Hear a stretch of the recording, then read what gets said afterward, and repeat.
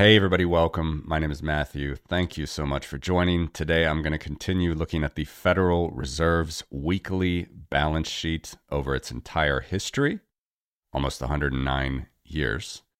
And today I'm going to take a look at the liability side of the Federal Reserve's balance sheet. In other words, that is where you find the money.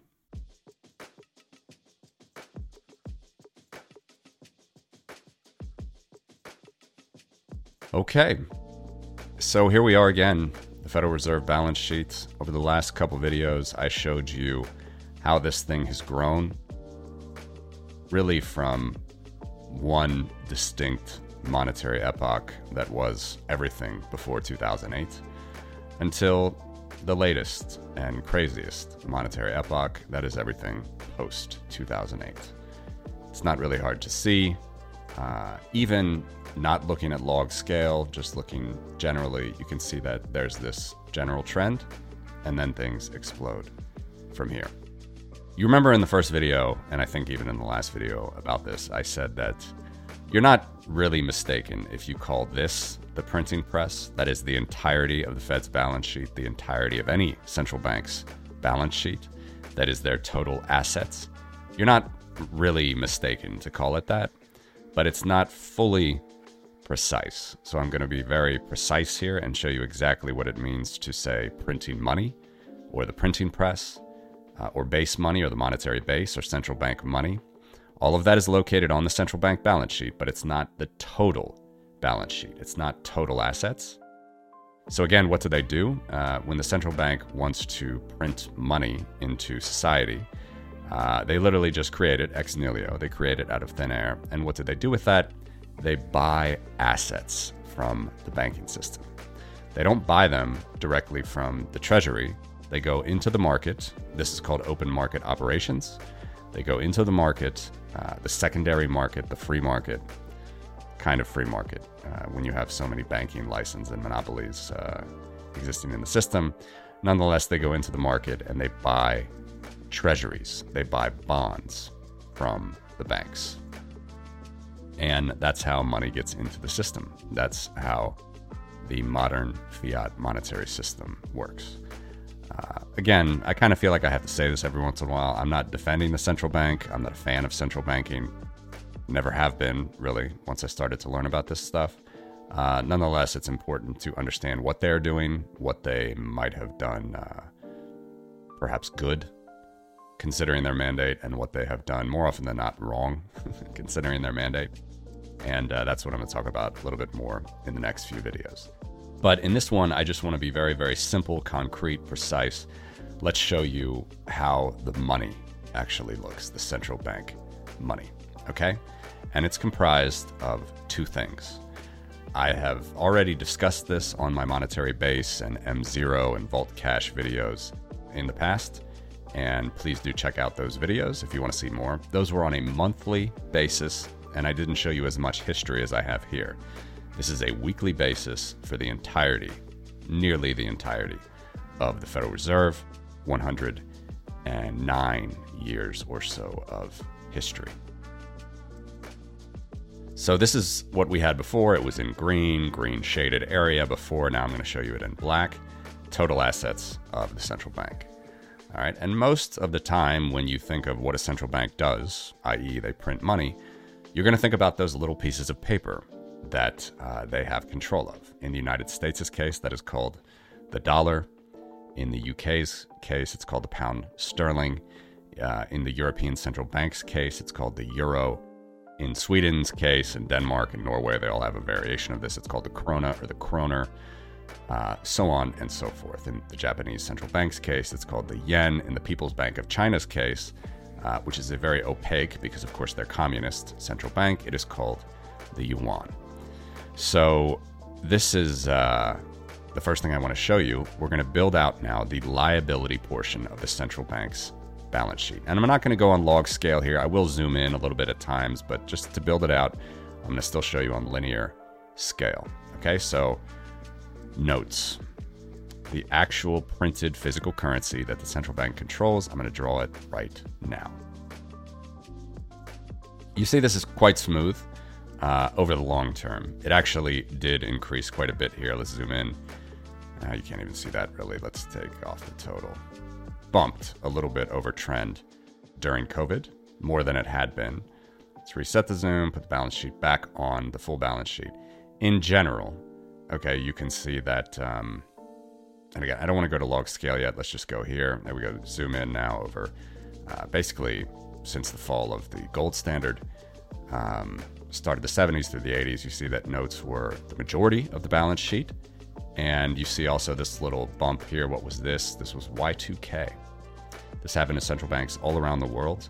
People were demanding physical cash more than usual because of the fear of the eunuchs, the Y2K bug, so-called bug scare. It didn't happen, or nothing happened that was too serious. But nonetheless, people took a lot of cash out. Before that, also here, the Fed's balance sheet spiked. And this was because of the 9/11 attacks in the United States. But you can see here clearly, notes are the vast majority of the Federal Reserve's balance sheet. And again, this represents cash that at some point in time they have printed, given to the banking system, and in exchange for giving that to the banking system, they have purchased securities. All right, so I'm going to reset the zoom here. And notes were not always the dominant form. Okay, so let's go back a little bit. Here you can see it's much lower. All right, this is when the Bretton Woods conference occurred post-World War II. You can see notes here are not the majority of the balance sheet. I'll show you a percentage soon. Great Depression, they weren't the majority. And then you go back even to when the Federal Reserve opened its doors. There are notes here, but it's a vast minority of their balance sheet. They had many more different liabilities to the banking system, which I will show you right now. And let's start here at the very, very beginning. Remember, they opened their doors in 1914. I have my data starting in November 1914. This is weekly data. The second main component of the central bank balance sheet is bank reserves. And I'm going to draw that now. So here you can see that when the Federal Reserve first opened its doors, money printing always occurs during wars, and in the United States' case, it occurred mostly towards the end of World War I when the United States entered the war. We have an increase in this reserve account, as well as the notes. You see that the reserves didn't jump as big as it seems here because, of course, the notes jumped more. In this period, when they were starting to figure out how much money they would actually print. A lot of times economists joke that the Federal Reserve was just kind of figuring it out here, practice, in the first 20 years, because of course they failed so badly at managing the economy during the Great Depression. Many people argue they caused it. Many people argue they didn't do enough. We're not going to get into that here, but nonetheless, you can see here that once you have, in the early years, notes plus bank reserves, that certainly is the majority of the balance sheet on the liability side.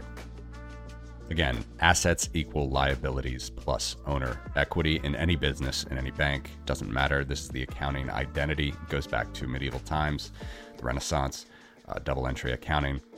With all of this money that they print, in some way, shape, or form, somehow they have bought treasuries, government treasuries, typically government bonds. That is the asset that they hold. That is the total asset amount, which is in black there. But as far as the money, remember the money in any bank, central bank or any bank, it's located on the liability side of a bank's balance sheet. And here you can see it. Physical cash, the darker green, bank reserves, the lighter green. And I haven't really fully defined it again. I've defined it in prior videos. What is the bank reserve? It's simply every bank in the system. It's their account with the central bank. This is often called the master account, the bank reserves, or the main deposit account that a bank has with the Federal Reserve. So just like you and I have accounts with the banks themselves have an account with the central bank. And that is how they net out their non-cash liabilities, i.e. their deposits with other banks via the central bank. That is how they clear. We've had free market central banking before. There was a Suffolk Bank in the 1800s in the United States. We've had other banks that can act as sort of clearinghouses. You don't need a central bank. Nonetheless, this is how it's been working in the United States for the last 108, 109 years or so, and in many countries in Europe for a bit longer, 200 years, 300 years in the case of England, the Bank of England. So this is just how it works. This is how banks clear their assets and liabilities, primarily actually not with notes, but with this reserve account. They refer to it as reserves. This is their account at the central bank. And when you add these two things together, it's nearly the entire balance sheet of the central bank. And it's also referred to as, I have it here, the monetary base.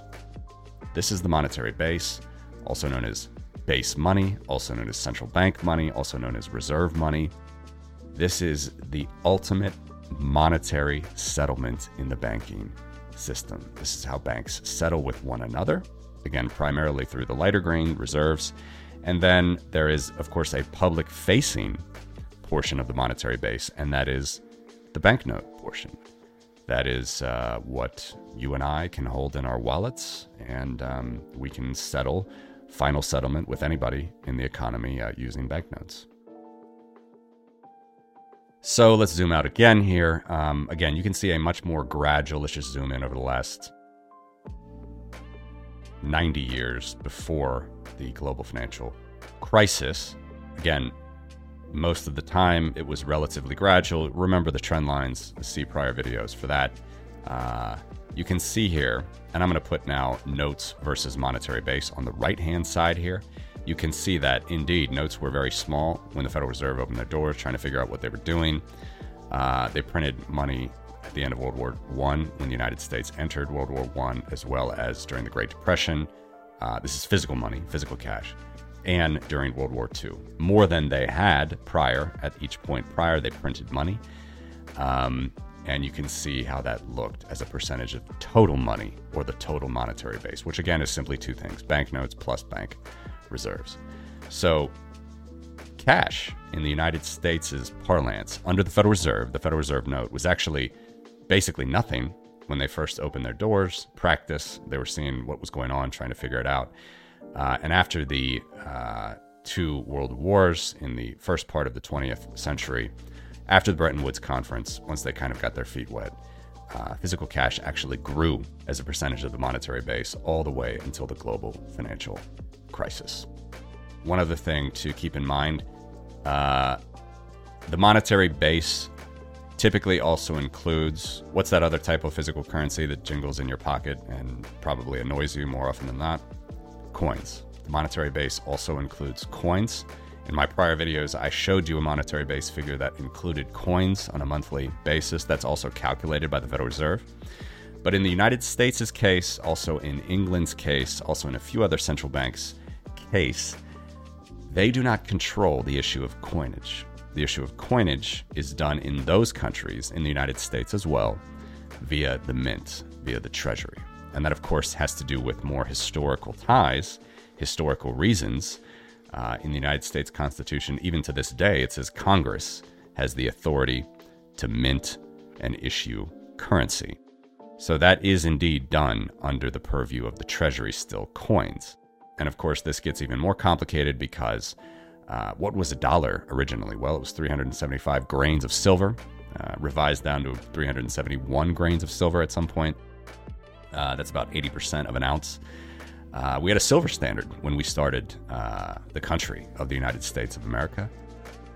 And then, of course, gold had a bigger role over time. And then, of course, paper had a bigger role over time. But nonetheless, understand that coins, and then, of course, gold and silver declined in their usage of those coins over time. Of course, the United States Treasury still, the mint still issues some commemorative coins with memorable pictures, nice pictures of influential people, hopefully, typically do-gooders in society, that you can collect and purchase. And of course, the value of those coins has nothing to do with face or par, what's actually written on the coin. It has to do with the actual monetary fineness, the monetary amount of gold or silver in those coins. That's how it would be valued on the market if you want to sell it on. It has nothing to do with what's written on the coin.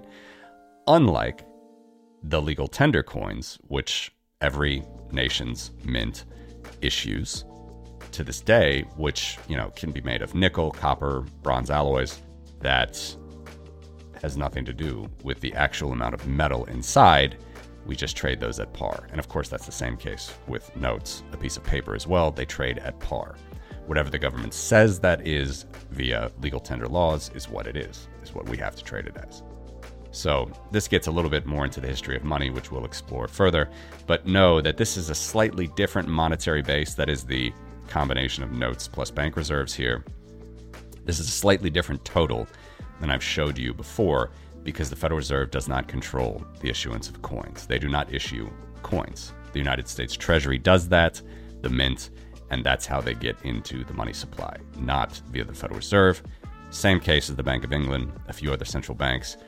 However, most central banks in the world today have taken over coinage. So the Bank of Japan, Bank of Switzerland, pretty much most other modern central banks in the world, the ECB, they will issue coins as well as notes, and you can find the monetary base, both coins and notes, on the central bank balance sheet. That is not the case for the United States Federal Reserve and for the Bank of England in particular, two popular central banks in particular. They only issue notes, the Federal Reserve note, that bank note, and they issue bank reserves.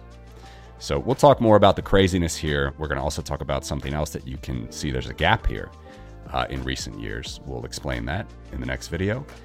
And yeah, this is the monetary base on a weekly basis, on a weekly chart for the Federal Reserve. Thanks for watching.